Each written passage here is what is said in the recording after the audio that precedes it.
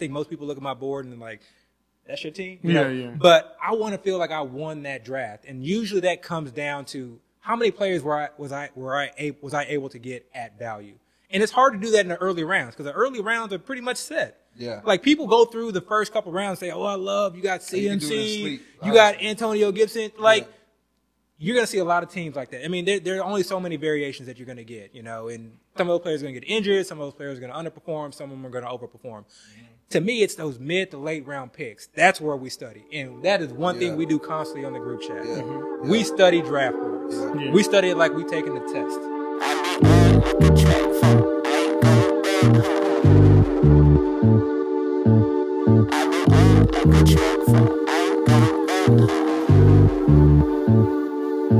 I said, God, give me a warning. Please take me for the morning so I leave more disappointments than I ever will appoint. I can't believe that we're starting on a week in which one of the biggest fantasy targets actually went on national television and said that he wants out, which just doesn't happen in the NFL. But as a novice fantasy football player, I want to ask the experts, what do y'all do with that? Because I know that Julio is on everybody's big board. He's one of the top receivers in the league.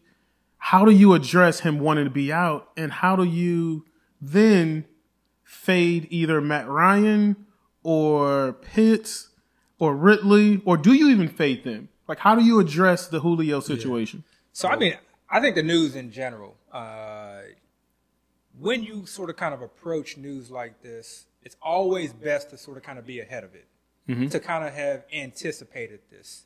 So for us, we've always kind of been under the assumption that Julio was getting traded. Kind of understanding the, team dynamics from a contract and money situation, reading through some of the tea leaves, and just kind of just generally following the news throughout the offseason, it was sort of kind of hard to not be aware of this situation. So, yes, him kind of going on Undisputed and talking with Shannon Sharpe, we can talk about that whole situation, but him going on and saying what he said, I was honestly, it didn't move the needle one way or the other. I think, when you initially told me about the idea of Julio no longer being a Falcon, I said, that's highly unlikely is what I think I said. I think I used that exact term. That is highly unlikely. And then, we do what we normally do. Somebody comes out with the take. We don't just want hot takes. We need some form of evidence, some form of analysis, some form of data to try and back it up. So then came a barrage of tweets, information regarding contracts, various articles. And basically what it came down to was they weren't going to be able to sign their drafted rookies. They were in a cap situation where they were literally not going to be able to sign Julio. It was either Julio or Grady. And given the age of Julio, given that he's a wide receiver, given how much time he's missed. Injury history. Exactly. Given that they have Calvin Ridley, that they just drafted Kyle Pitts. And then given that it's a new regime, new head coach, new OC coming in and wanting to sort of kind of set their own blueprint or establish their own imprint on this team and this offense, to me it was just way more likely that he was going to get removed or get moved and get traded than that he was going to. So to me, the news honestly wasn't all that surprising. For me, well, first off, we're definitely not experts on any of this stuff. So no, we're just fans, not at all. Fans that play fantasy Absolutely. football. But y'all have won. Wait. Let's not do that. Y'all have won hundreds of thousands of dollars in fantasy football. So no. They don't need to know. They don't need to know the exact I want the inside details. What do you do with Ridley and Kyle Pitts if Julio is gone? So first off, the way I approach all stuff, and like you were saying, when I was first telling him I thought Julio might get traded, he was saying, he was kind of not really in belief of that, but so me, when I look at fantasy football and football in general, I always like to try to put all options on the table, like every single option on the table, whether it's likely or unlikely. Just the fact that it is an option, there's an avenue to it. I want to be aware of it because I want to be prepared for what might occur if that happens. And like you said, kind of get ahead of the field. So when you look at things that are, we can even use this term unlikely. When you look at things like that, that means the way things are set up, and we use ADPs, draft boards, you see out where people pick. That means the ADPs are reflecting how people expect things to be, which is going to be at that time nobody expected Julio to be traded. So everybody's value was like, okay, this is the value of Julio is not traded. So I don't need to really think too much of what if Julio stays, because if Julio stays, it's status quo. But I then think, okay, what if Julio leaves? What happens? That changes things. Somebody's going to go up. Somebody might go down, X, Y, and Z. I now start having my mind kind of think through all that stuff, because that's me kind of getting ahead of the field, because, I can draft as is now and everybody can do the same thing. But if Julio's gone, Ridley's probably going to go up. Pitts will probably go up. So they're going to be values. They're going to be values where they're taken now compared to where they'll be once Julio is gone. So that's really why in our group chat, I'm always kind of throwing things out there like that. Like, hey, this is a whisper. This is a possibility. What's up?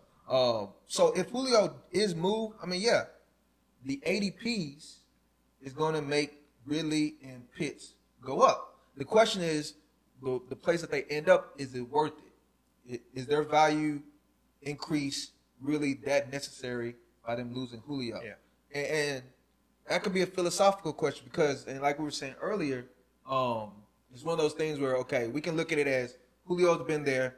With Julio there, everybody's kind of put their attention on Julio, whether double teaming him, bracketing him, just watch what Julio does, and then leaving the other coverage. You only have so many defensive players on the field. Right. So you put in the lighter coverage over Ridley.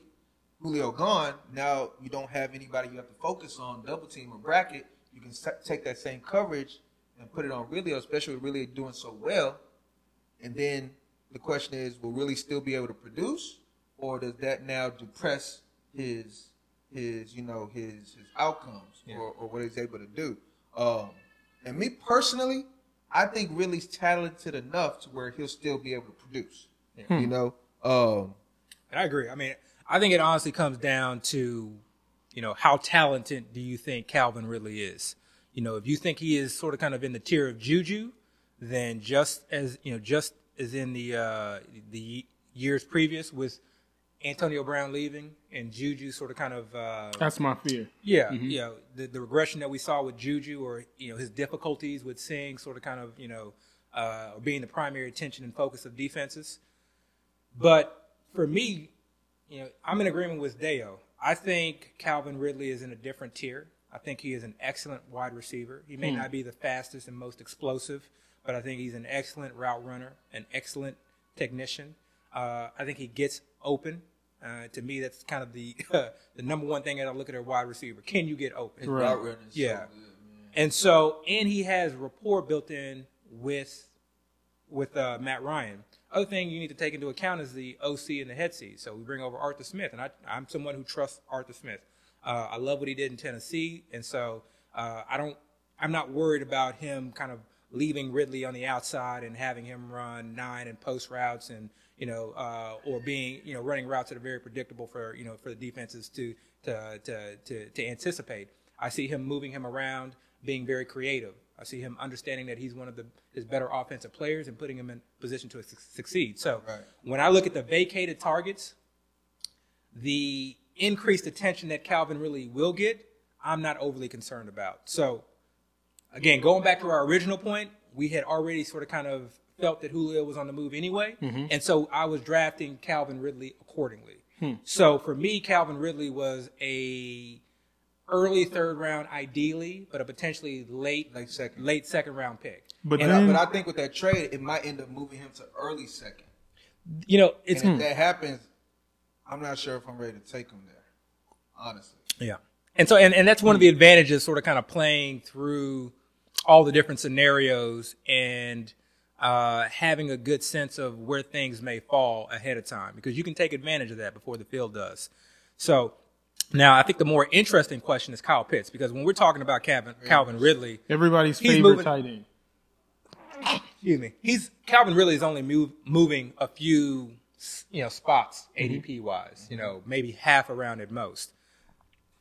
Kyle Pitts, there still may not be that much room to move. He's already kind of going in the mid to late third rounds. I think he can jump a couple rounds from that news. But Kyle Pitts is an interesting question. So, full disclosure, you were the first one to sort of kind of, I think, be on the Kyle Pitts bandwagon from a dynasty standpoint. From a dynasty standpoint, prospect. From a long, so he's the first one who's like, man, you need to be, because at the time, be aware of this guy. Most casual NFL fans, it's hard for them to fathom a tight end being not only drafted that high, but also producing much in their first year. It just doesn't happen historically. Even the greatest prospects, you have Eric Ebron, Vernon Davis, even as a recent T.J. Hawkinson, Noah Fant. They're all good. They've all produced, but none of them have produced at a high ceiling where you will look back and be like, dang, I wish I would have took them super early.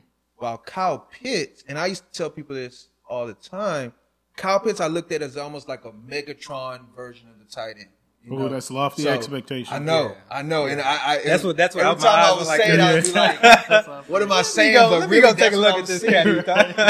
But that's what I was saying. I was seeing a Megatron type prospect at the tight end position. And when you see something like that, he now becomes a unicorn. We've never seen this before.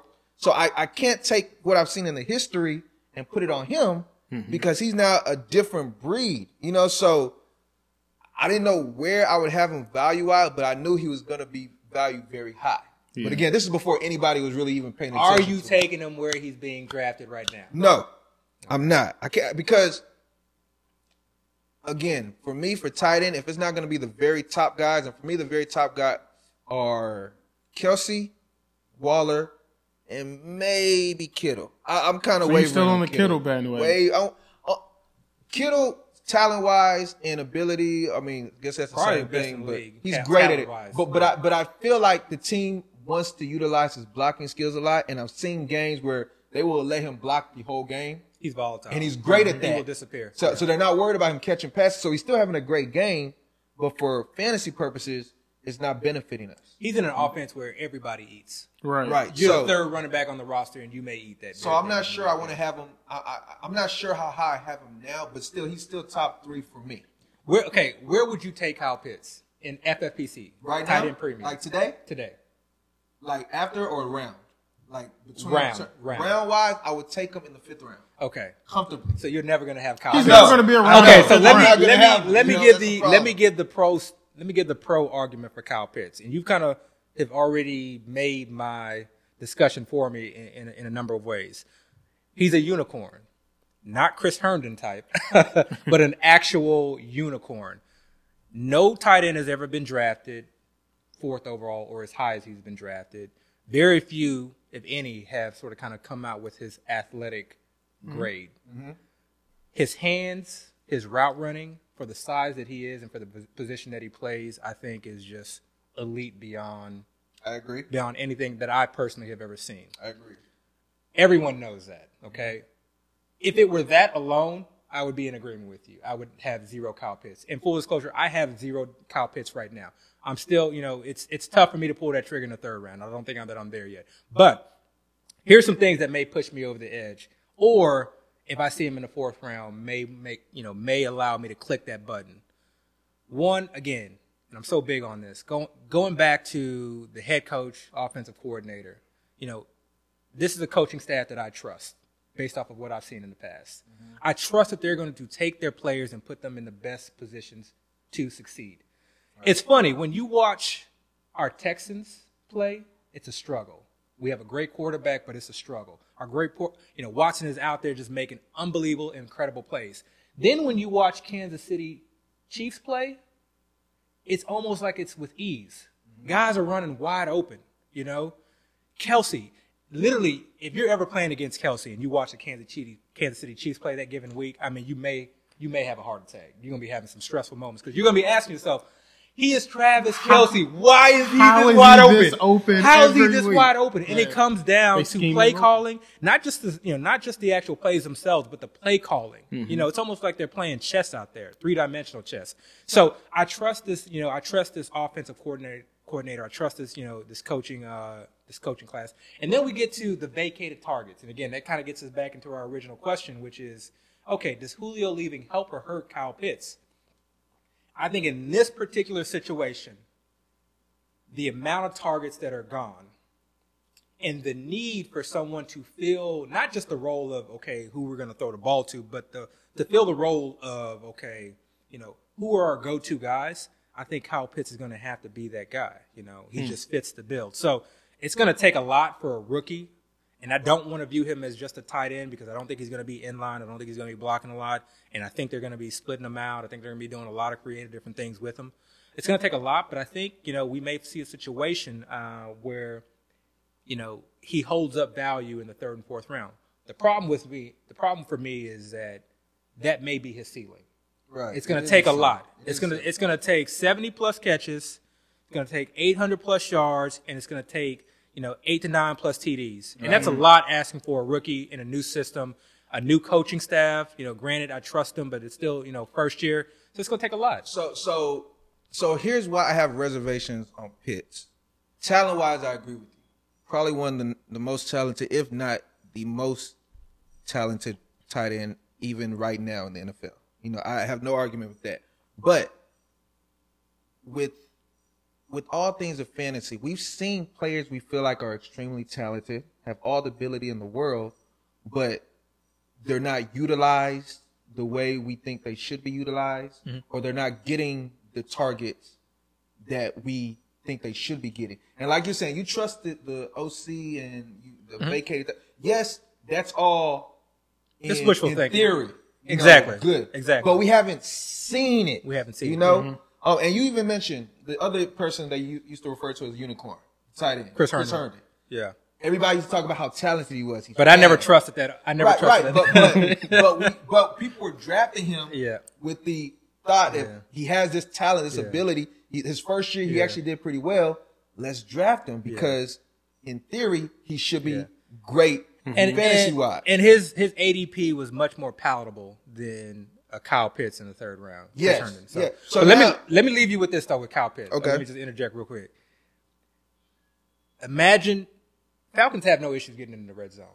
I think with when you have a competent quarterback in a good elite wide receiver, and I do think Calvin really is that. I think getting up and down the field is not going to be an issue. But when you get to the goal line, punching scoring touchdowns as opposed to kicking field goals becomes challenging based on the play caller and based on the player personnel. Right. When I look at Kyle Pitts, to me, he seems like the ultimate red zone weapon. I agree. Just think back to think back to what Arthur Smith did with Jonnu Smith at the goal line and all the creative ways that he utilized him. Think to the fact that there really is not there's not a goal line back per se on the Falcons currently. I got you. I like Mike Davis, but he's not a true goal line back. So they're going to have to get creative down there. And you just drafted this guy 4th overall. This is something that he excels at. Why so you're not wouldn't buying you? the Mike Davis picture that was released? The thighs? Right. No. My question.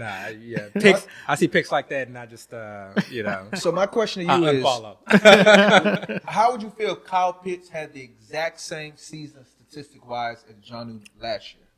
Would you feel like he's worth that 3rd-round pick? Oh, absolutely not. But I don't think he's going to be Jonnu. Right, but what I'm saying is, Jonnu could block, and Jonnu was needed to block. Right, and Tennessee needed Jonnu last year due to the offensive line issues to block. Right, but Jonnu still had a good season receiving-wise for a tight end to some extent, successful-wise. I mean, he's still considered a good tight end. But he was not worth the 3rd or 4th-round pick. Right, so if Pitts had that type of season, it was still, football-wise, NFL-wise, be to some extent considered a good season. Yeah. But fantasy-wise, that's not really what we would think we would be getting from our 3rd-round pick. Yeah. And again, he's still young. He still has to grow. He still has to learn the offense. And again, we only care about this year. And I'm playing devil's advocate here because right now I currently have 0 shares. But again, I'm getting closer to the point where if he's there in the 4th round, I will consider it. I guess I'll say it like this then. With the more teams I draft, the more likely I would probably say, okay, let me go ahead and draft It's him. just so hard. I think we talk about this all the time. There are certain players where like the hype train is just unreal, and it may be warranted because it's within that player's realm of possibilities.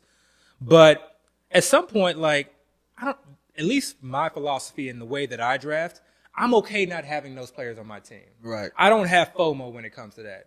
Crypto, we both know I got some FOMO. That's yeah, that's a whole other topic. That's right. But when it comes to like these hype players, I'm okay. I don't need to have like, the number 1 overall scorer on my team, because I've seen in the past, and we go back historically and look at, whether it's a, home league or, these large field tournaments, you don't need that number 1 overall player at their respective positions to win.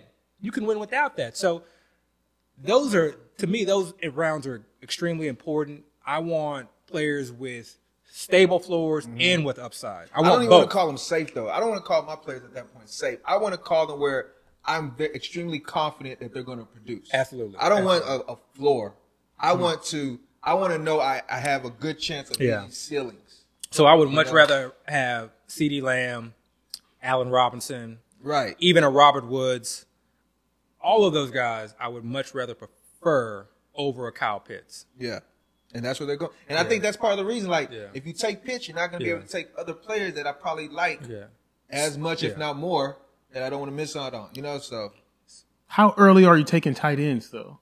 I mean, you don't want to take a Kelsey in the first round because he's not making it back to you in the second round. Well, it depends. How early are you taking a tight end? If I'm drafting back end of the first and Kelsey falls to me, I'm taking Kelsey easily. And actually, this season thus far, I've seen Kelsey go even as high as the second, third overall pick. Yep. Now, I personally am probably not going to draft him that early because I still kind of prefer my C-Max, my Dalvins, my Camaras.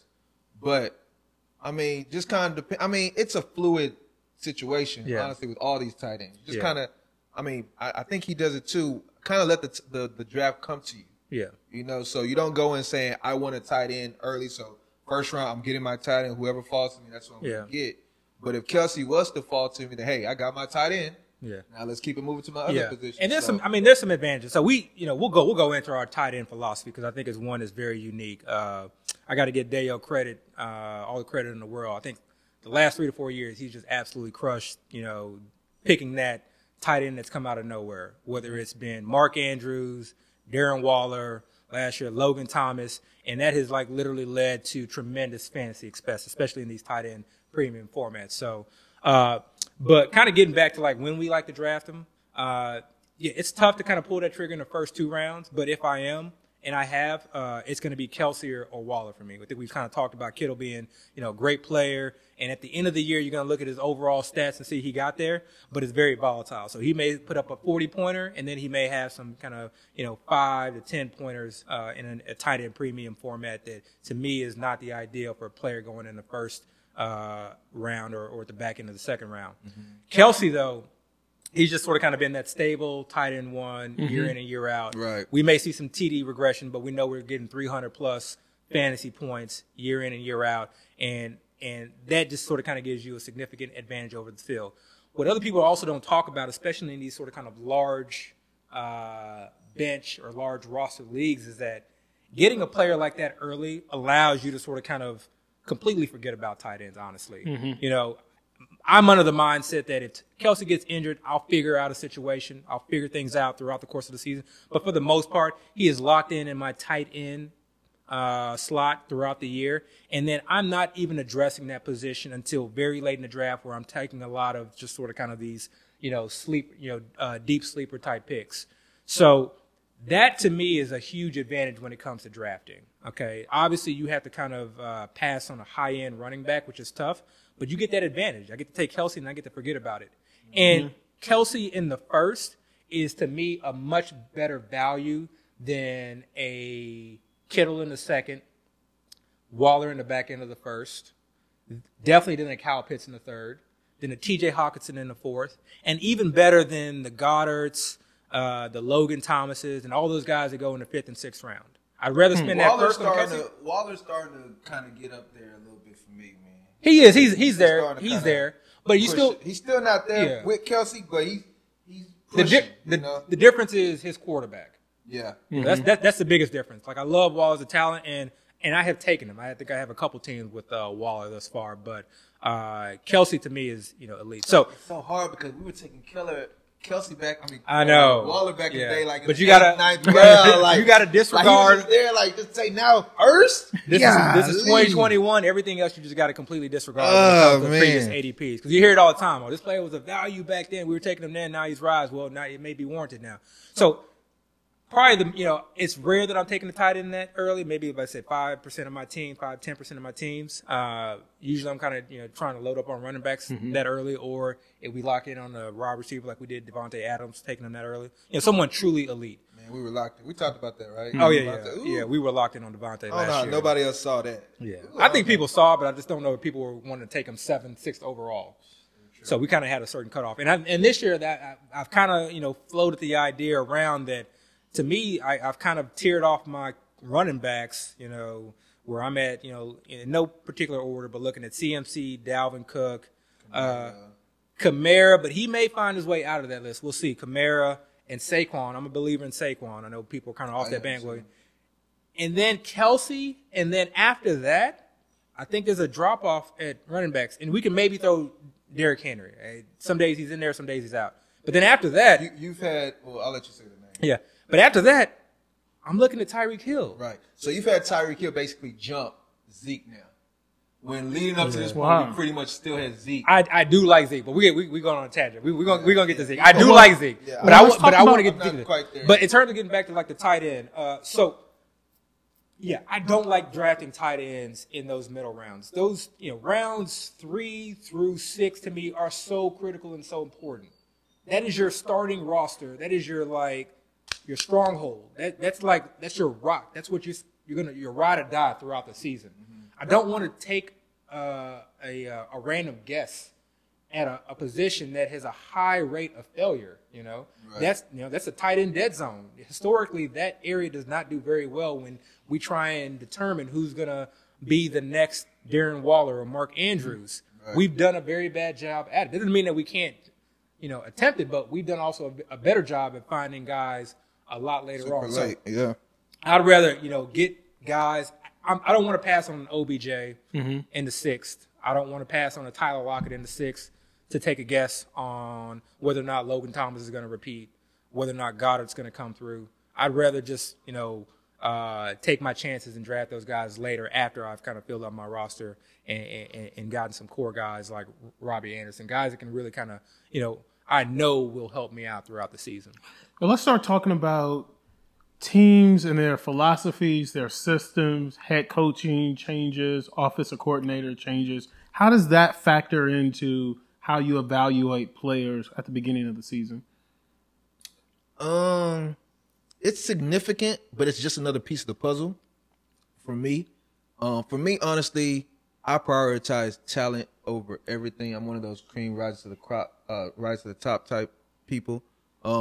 But when they do make changes, what I really look for is this coach going to shift the philosophy of the team, making it more pass heavy or more run heavy? That's really kind of how I look at it mostly, because that then for me increases opportunities for certain players compared to the prior years. Right. So let's say, for instance, the Falcons we're talking about. And I know we've kind of alluded to Mike Davis a little bit, but I do feel like the Falcons are probably going to run a lot more this year than they did last year.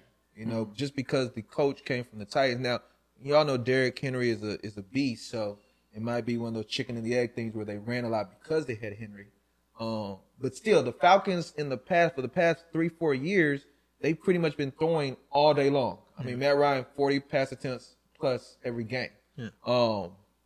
This year, I feel like they're not going to pass as much volume-wise. And so it kind of goes back when we were talking about Pitts is those vacated targets. Yes, there's going to be vacated targets, but is the pie going to be as big as it was before, when they were throwing a lot more? I don't know. I don't know. But if you were to ask me if I was to say, will the pie become bigger or smaller, I would probably lean smaller just because of the change in the coach. So that's kind of how I more look at it. I kind of also look at if they hire a coach that's kind of been bland or vanilla in the past. I don't like that. If they're bland or vanilla, I'm like, just scratch them out. You know what I'm saying? Because you're not doing anything for the players. You're then leaning on the players to make all the plays themselves. Like you were saying about the Chiefs, I want a coach or a coordinator that's going to scheme his players open, scheme his players into success, because that makes it easier for everybody. You know what I'm saying? So that's what I kind of look at. But he's actually more so looks at coaches more than me. So, you know. I mean, I think it's absolutely – I think it's critical. I think it's extremely important. We talk about it all the time. I think, you know, when we see sort of kind of – and this kind of gets into sort of kind of another debate, you know, analytics versus just sort of kind of film watching. And I think there's room for both. I think you have to incorporate both. I don't even know why there's an argument.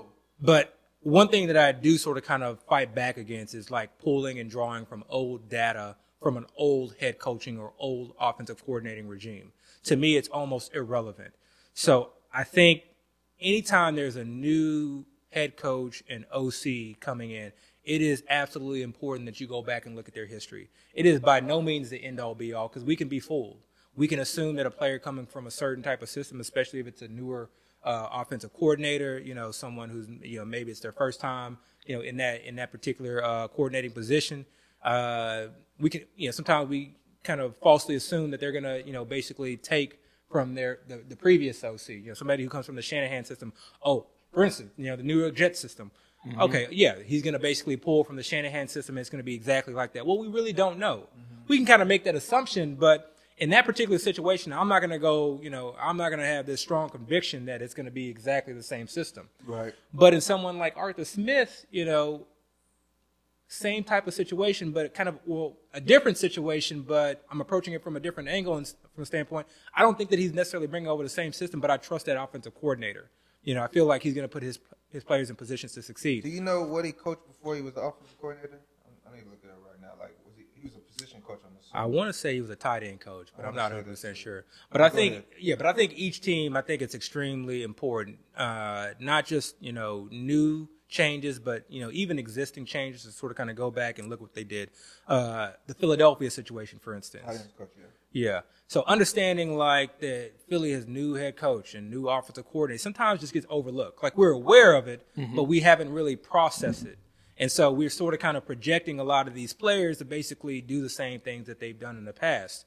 You know, the whole Miles Sanders debate, you know, the head coach, their OC both came from systems where they used, you know, the coach. I don't want to say I don't want to say running back by committee, but they used specialized backs. They had a back that was sort of kind of first and second down, and they also had a pass catching back, and they would sort of kind of use them in various situations. So are they going to incorporate that? Well, that's the head coach and the OC. So I got to assume, based off of their history, based off of how they drafted, based off of sort of kind of the player personnel, that's something that we got to consider. So when I look at Miles Sanders, I'm going to be concerned personally that he may not catch as many passes as he did in the past, especially since he had an issue with the drop rates and what he had last year. And that may have been a fluke. I don't necessarily think that he's a bad pass catcher, but I think it's something that you got to consider. I think it's, you know, it can kind of get you that leg up over the field when it comes to drafting.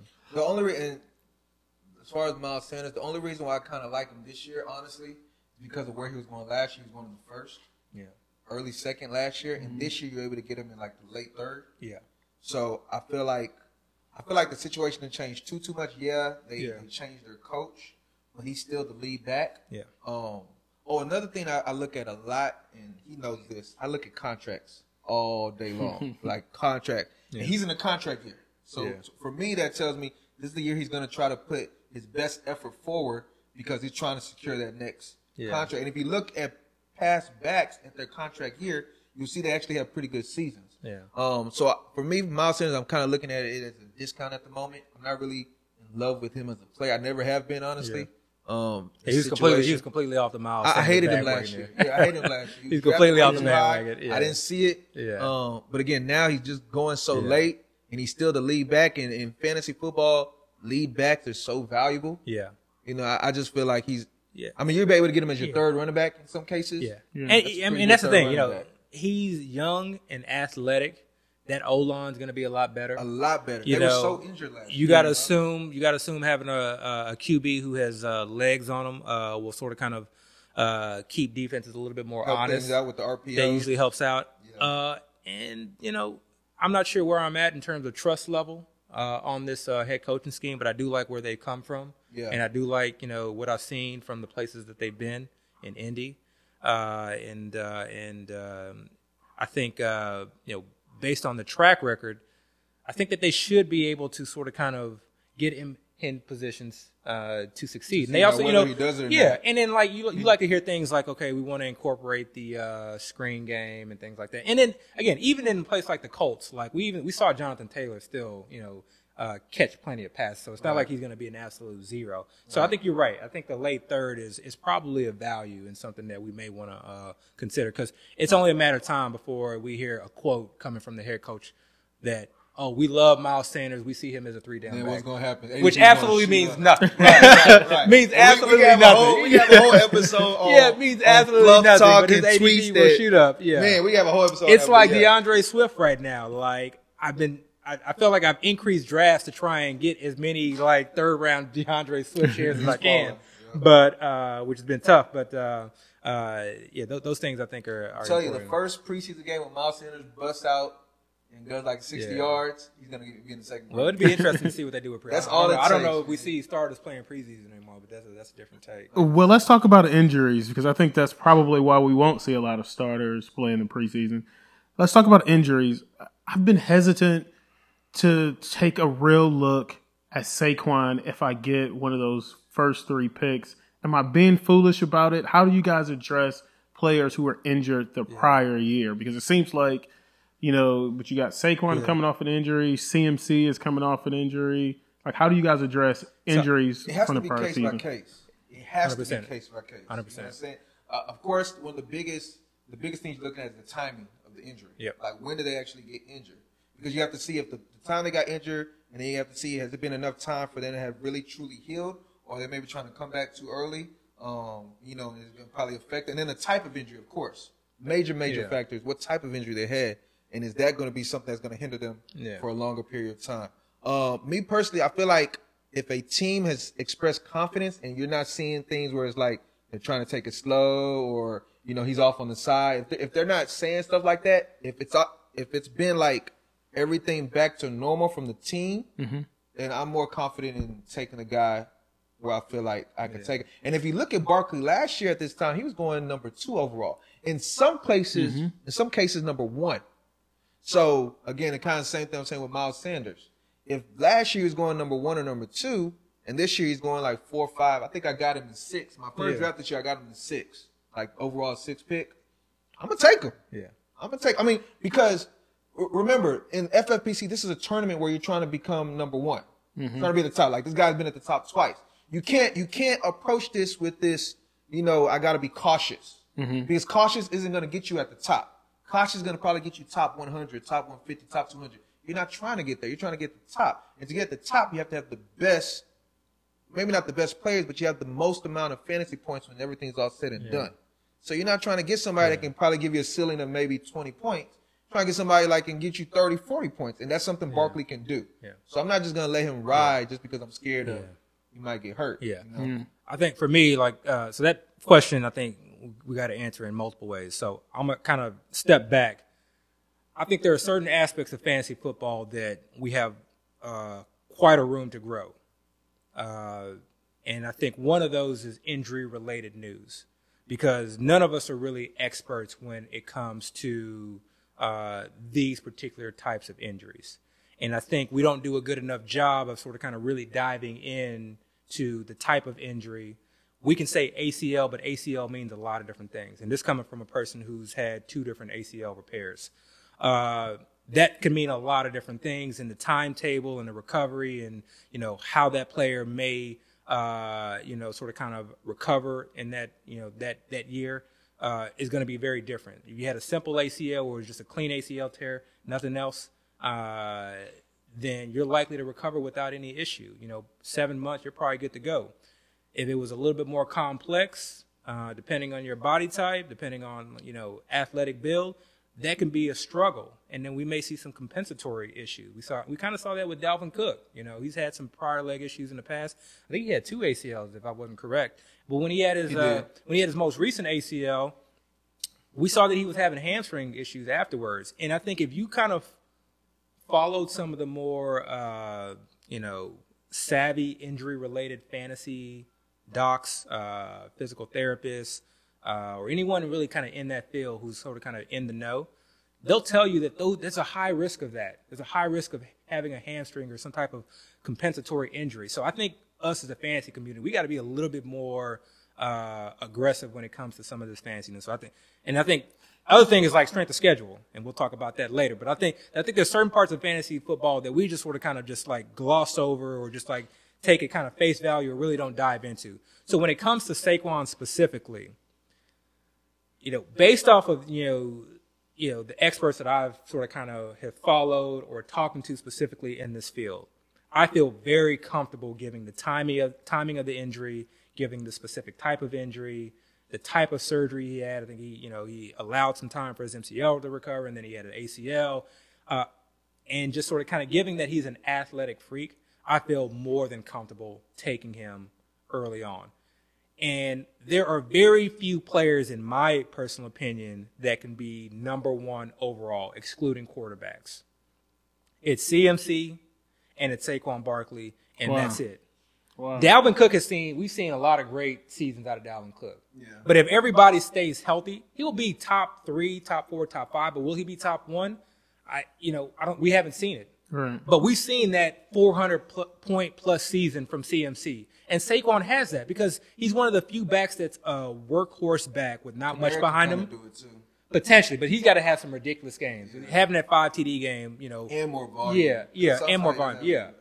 Barkley's one of the few players that you can get 280 plus carries, close to 300 carries, get 70 to 80 catches, and easily put up double digit touchdowns. So getting him at 6, 7, I mean, it is lock button. It is lock button. I'm trying to get as much Saquon Barkley. Honestly, he shouldn't even be falling. Yeah, I want to get as much Saquon Barkley. And the line has improved too. I mean, they didn't do a lot, but I felt this is, to me, reminds me of the Rams situation last year. Last year when we were talking about the Rams, I was big on Akers because of the player, but I was, part of that, kind of argument was that, well, I think, the O-line is going to have time to gel. And even though they, graded out poorly the year before, I think the continuity, and just that coach in itself, I think they're going to figure it out. And I felt like that running back fit that specific type of run scheme, and that ended up kind of coming to fruition.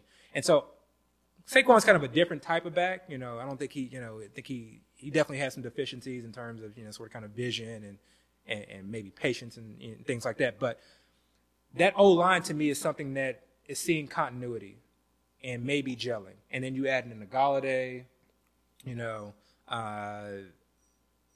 another year in the offensive system. Hopefully Daniel Jones takes that next step. The defense to me is good enough. Not only that, but and actually above average. Look at his replacement, how well Gallman actually did pretty well. Yeah. So if Gallman can do that well, because remember there was a new coach last year, so it's not like we were going to see the same type of system Saquon was in before. We were going to see a new system, and Gallman was actually producing enough to where he got a contract from another team this year. So if Gallman can do that well, I think Saquon can dwarf that. Yeah. Now, how much of your belief in these medical reports are from you guys being doctors and being able to look, I'm an optometrist, so I do the eyes. So whenever, honestly, any injury reports, I always kind of reach out to them like, what do you think about this?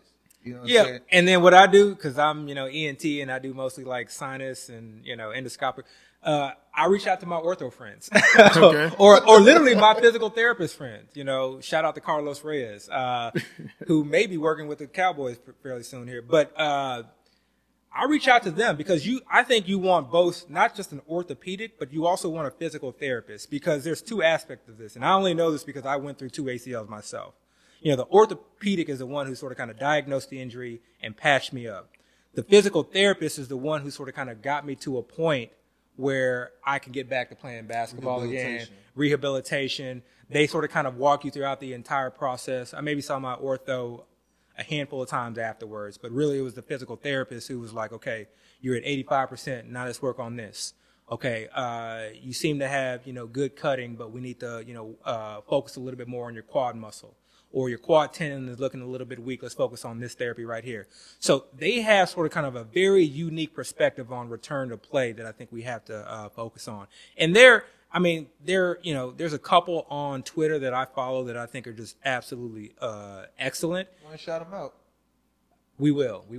We're gonna shout them out. We'll put them in the notes. I don't have their handle in front of me you. specifically, but I promise we'll shout that We'll out. get that to you. Yeah, just DM me or I'll shout them out on Twitter. Yeah, I think there I you have go. it. I think There I you have go. in the past. But some of them just do absolutely excellent work. And the best thing that I love about it is that they come with analytics. They come with prior clinical studies, clinical data, and they're very upfront. They'll let you know that it's hard to extrapolate this, but given the data that we have, we can anticipate this. And so it's that next level. Again, getting back to strength of schedule, because I do want to have that debate. We can start it now. We can kind of say, historically it's been hard to sort of kind of assess, or just throw all ACLs into one bucket and say, this is. But it's really not that simple. And so you can do that and kind of lose a little bit.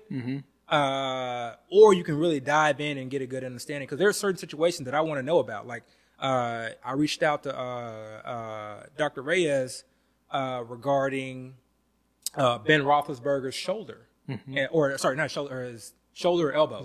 His elbow. And the type of procedure that he had. Was it a Tommy John? Was it a Tommy John-like? And I mean, the detail and specifics that he went into in terms of just sort of kind of the actual injury and the repair, and then sort of kind of what to anticipate, was, second to none. And so that allows me to sort of kind of know that, okay, that injury is likely something that's not to linger. So either Roethlisberger has completely lost it, or maybe it was just his first year back and he was taking it kind of easy. But that, to me, kind of opens up the idea, okay, maybe Roethlisberger has a little bit more in the tank. Maybe he can throw the ball deep. Because at times I saw him throw the ball deep. Right. But we also saw him not leave the pocket whatsoever and get the ball out very quickly. I think he just didn't want to get hit.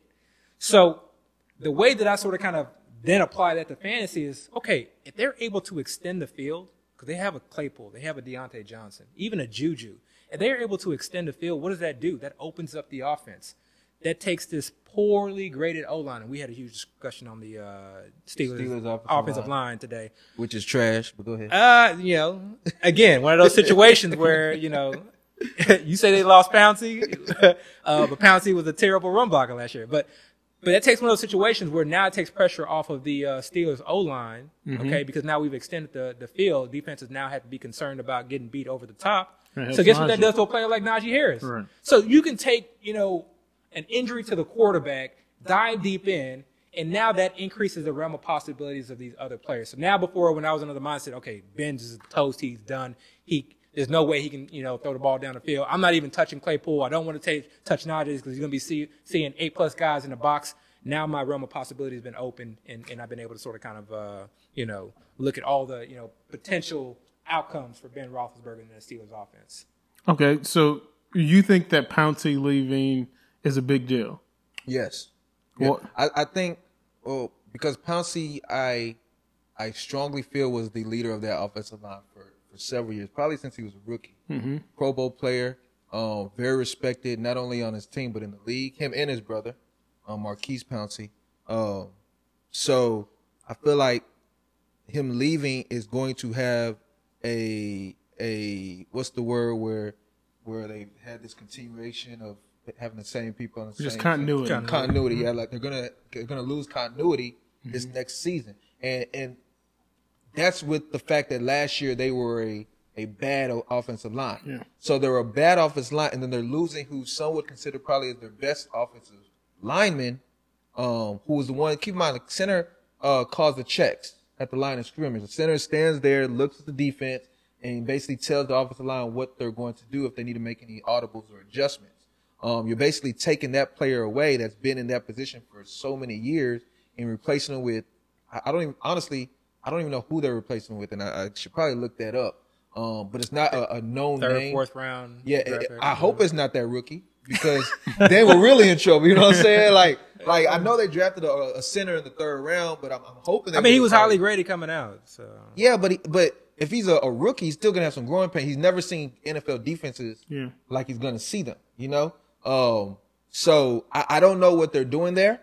And when you run the most successful running teams are able to run straight up the middle, and you lose your center. You know what I'm saying? Again, I don't know who's replacing with. Already a bad offensive line. They lost Villanueva to the Ravens. I really don't even know who else they lost. They probably have lost somebody else, or they probably replaced. They're getting back Zach Banner.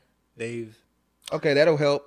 I mean, I got to look it up. So for me, number one, I think the offensive scheme last year was just terrible. Whether it was Ben calling his own plays and sort of kind of taking control of the play calling, or whether it was Fickner, or whether it was the O-line itself, they did a decent job at pass blocking. Actually, a very good job at pass blocking. Part of that was because the ball got out quickly, but they did okay with that. But they were dead last in run blocking. Mm-hmm. And Pouncey was one of the main reasons behind that.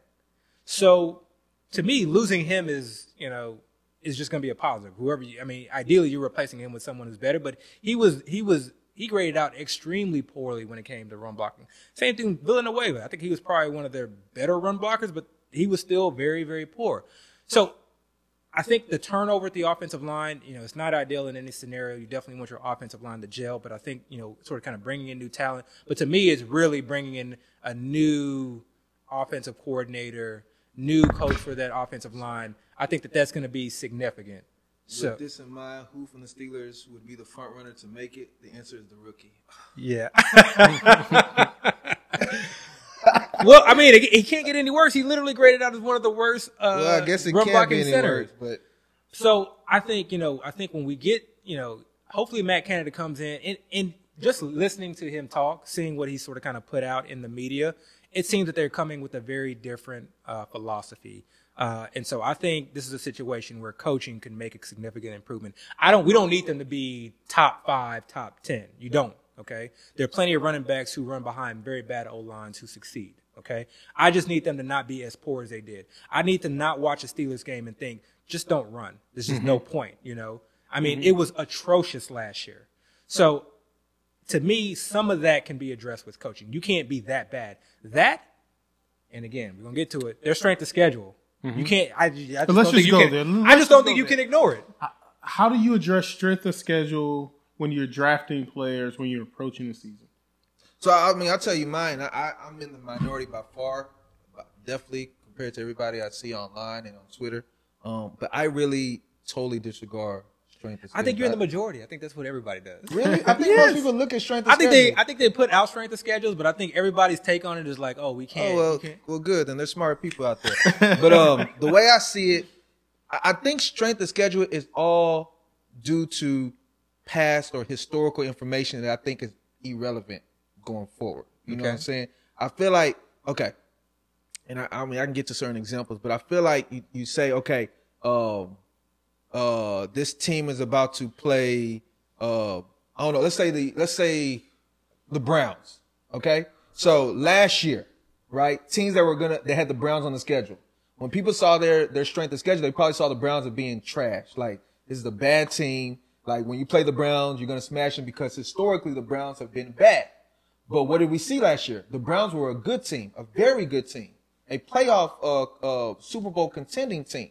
So all those statistics, or all those people that were looking at the schedule prior and saying when we see the Browns, we're going to be able to beat them or they're a poor team, it was totally false information they used to come to that conclusion.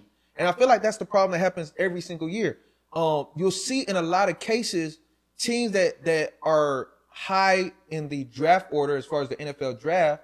Like a couple years back, I think the 49ers drafted number 2 when they took Nick Bosa. That they ended up going to the Super Bowl the next year, right? So they went from being one of the, if not the second worst team in the NFL, to the next year being a team that goes to the Super Bowl. So how are you going to look at the information from that prior year and have that determine what's going to happen the upcoming year? I feel like that's the problem we deal with. So I completely agree with that take on strength of schedule. I think if that's what you're doing, if that is how you were sort of kind of addressing strength of schedule, you're taking old data from 2020 and using that for 2021 and saying, okay, you rank 31st, so you were the worst defense in the league. But how else would people determine strength of schedule? I think that's, this is not to come off condescending, because I'm not saying that I'm perfect at doing this, but I think it's lazy. I think it's lazy to just not take into account, like, what one defense that I'm like very high on this year that was garbage last year. You like, I don't know, you like the Steelers, you like the Broncos? Broncos. Yeah. Okay. the Broncos were bad last year. I agree. If we take that from last year, but I don't do that. I look at you know Who they added. Yeah. I look at their current roster. Right. They are going to be a force. I totally agree. You know, as far as the pass defense, they are going to be very hard to contend. I totally agree. They added from Calhoun to Simmons, Kyle Fuller. Yes. They added Patrick Surtain in the draft. I totally Calhoun, agree. So I think you have to approach that with each team and try to figure out. So I would rather take the approach of let me try to figure out which of these defense and this is what I do with strength of schedule. I just look at the extremes. Everything in between does not matter. And then it's dependent on the player in terms of whether or not it's going to move. It rarely ever moves someone like a full round or something. But I think the way, from what you're saying now, the way you approach strength of schedule is different than the way everybody else has approached strength of schedule. And that's what I'm saying. Everybody else takes strength of schedule like literally this team was ranked this way. So when you're calculating, because they literally have numbers to this, the strength of schedule, you're going to get the 5th easiest schedule next year. How do you know they're the 5th easiest schedule? You're going from 2020 data? That's not. And there's multiple aspects of this too, because total team defense is absolutely irrelevant. Like total team defenses mean nothing. You literally have to break it down into pass defense and rush defense. And then even in pass defense, you gotta have to understand, like if I'm drafting, you know, a slot wide receiver, versus an X wide receiver, any given week, the opposing defense may have a very good outside corner versus exactly. So those things are important. That's kind of more into play. So for me, it's less from a wide receiver standpoint.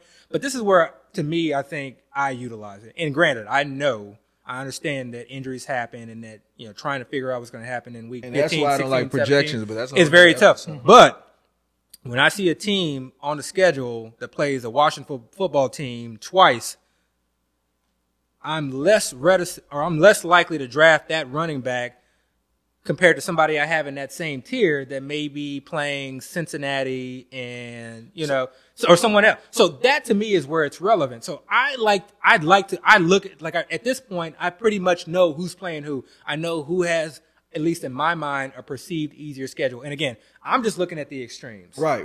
But okay, you made a good point. Washington. Last year at this time, nobody looked at the Redskins as being a great defense. I thought they were going to have a very good defense. I thought that their D-line was very good. You might have. But nobody was saying, I mean, maybe I missed it, but I didn't hear anybody saying, oh, they're going to deal with the Redskins.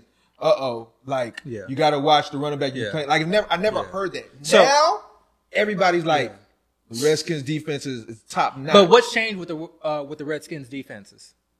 Since last year? Yeah. Nothing, yeah. Experience. Shoot, actually, they got worse because they lost Ryan Kerrigan. Okay, they did lose Kerrigan. So they lost somebody. They did lose Kerrigan. But what I'm saying is the narrative behind them is different Yeah, now absolutely. compared to last year, but they were great last year. Yeah. So people were entering the season like not really caring about them. And I think you can't do that. I think you have to go roster by roster. So when I talk about strength of schedule, that's what I'm against. Yeah. Because I feel like people use that crutch and just say, hey, you're dealing with the easiest schedule this year because of, again, historical data. And they just say, and you said the term that we use a lot, laziness. Yeah. People are so lazy with how they do their fantasy football studying. They'll look at that like, okay, this has the easiest schedule in the season. Okay, bam, move on to the next one. When instead they're not doing what you're saying you do, you actually dive into like what makes this team good? Like where did they improve at? Are they really better at this or are they actually worse? Yeah. When you change coaches, you change philosophy. Yeah, and that's a big thing. From a running team to a passing team in 1 year. Yeah. But historically, you could say, like the Falcons, we could say for the last 5 years, they've been a passing team.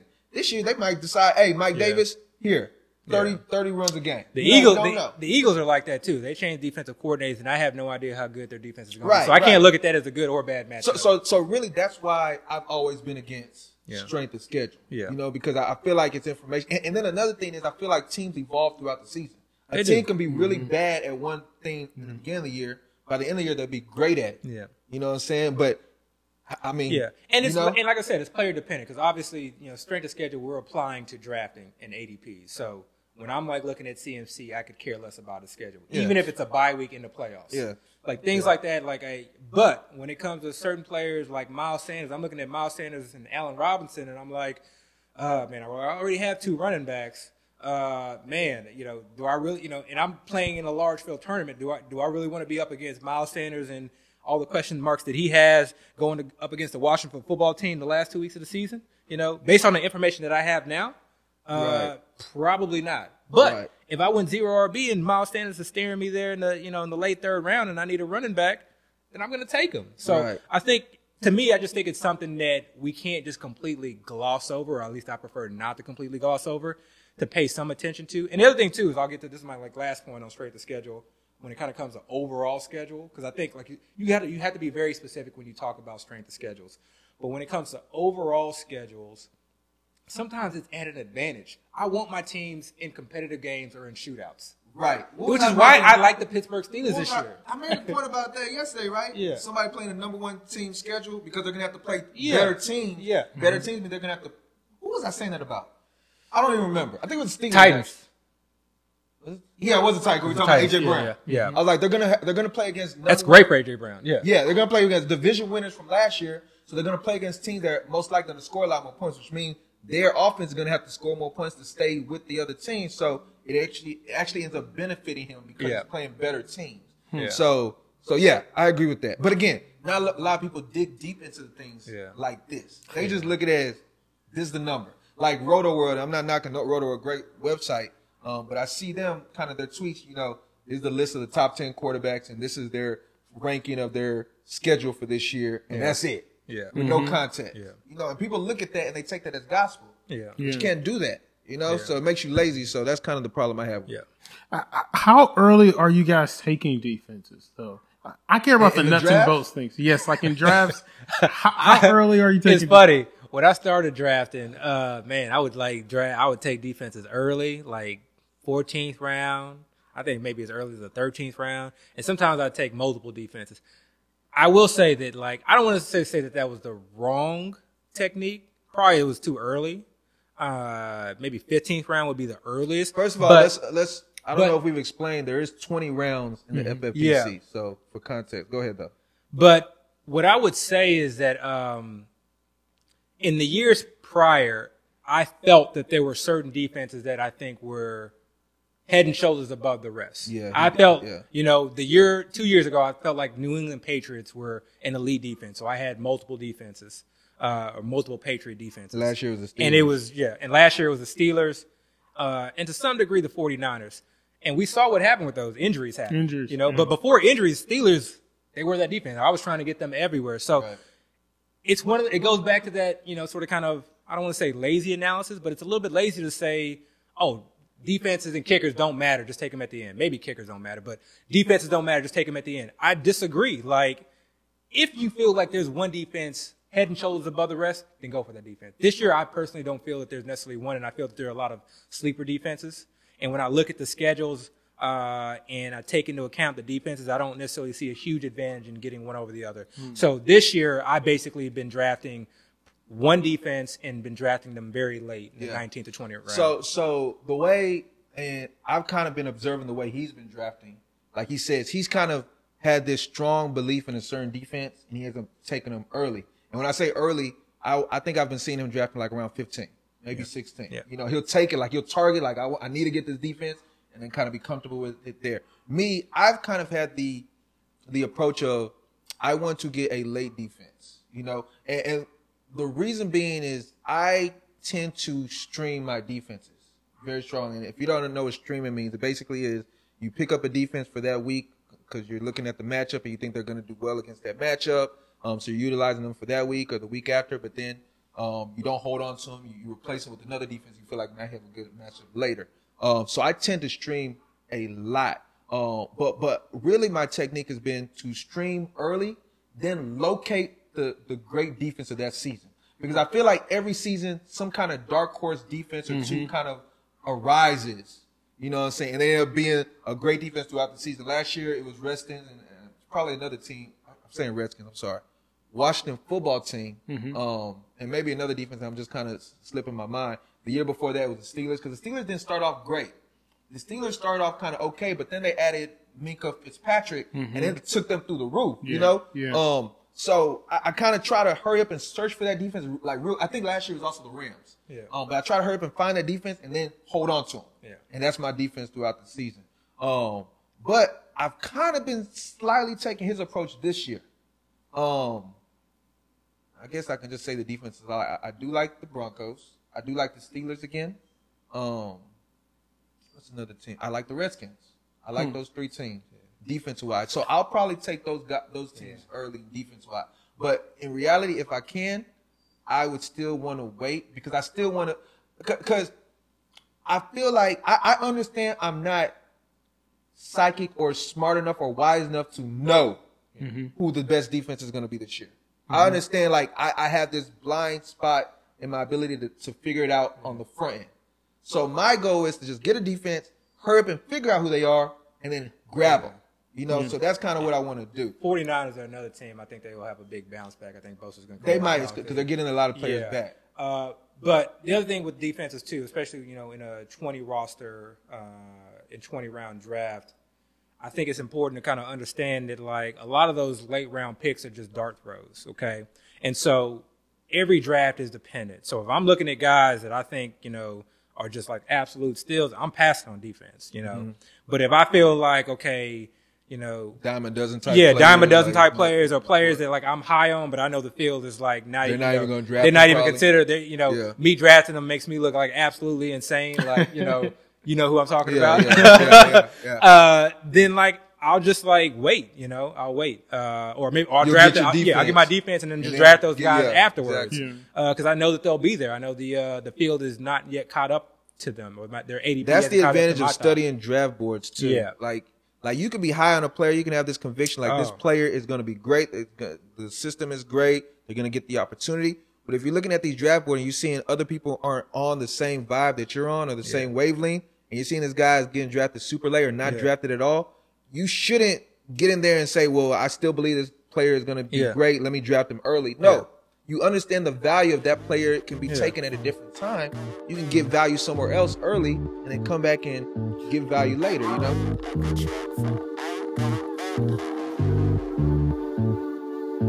I said, God, give me a warning. Please take me for the morning so I leave more disappointments than I ever will appointments. Give a fuck about your feelings, rub it in. This your ointment can't depend on the oinker. Find your pick in the blanket, find a stick. Through your anus, give a rib for your statement. This shit and the payment that is on. Word is born, I've been on like a track phone. I ain't going back home. Say what I do, trick. Yeah, I think I'm taxed on. Go where I live, you gon' need a chaperone.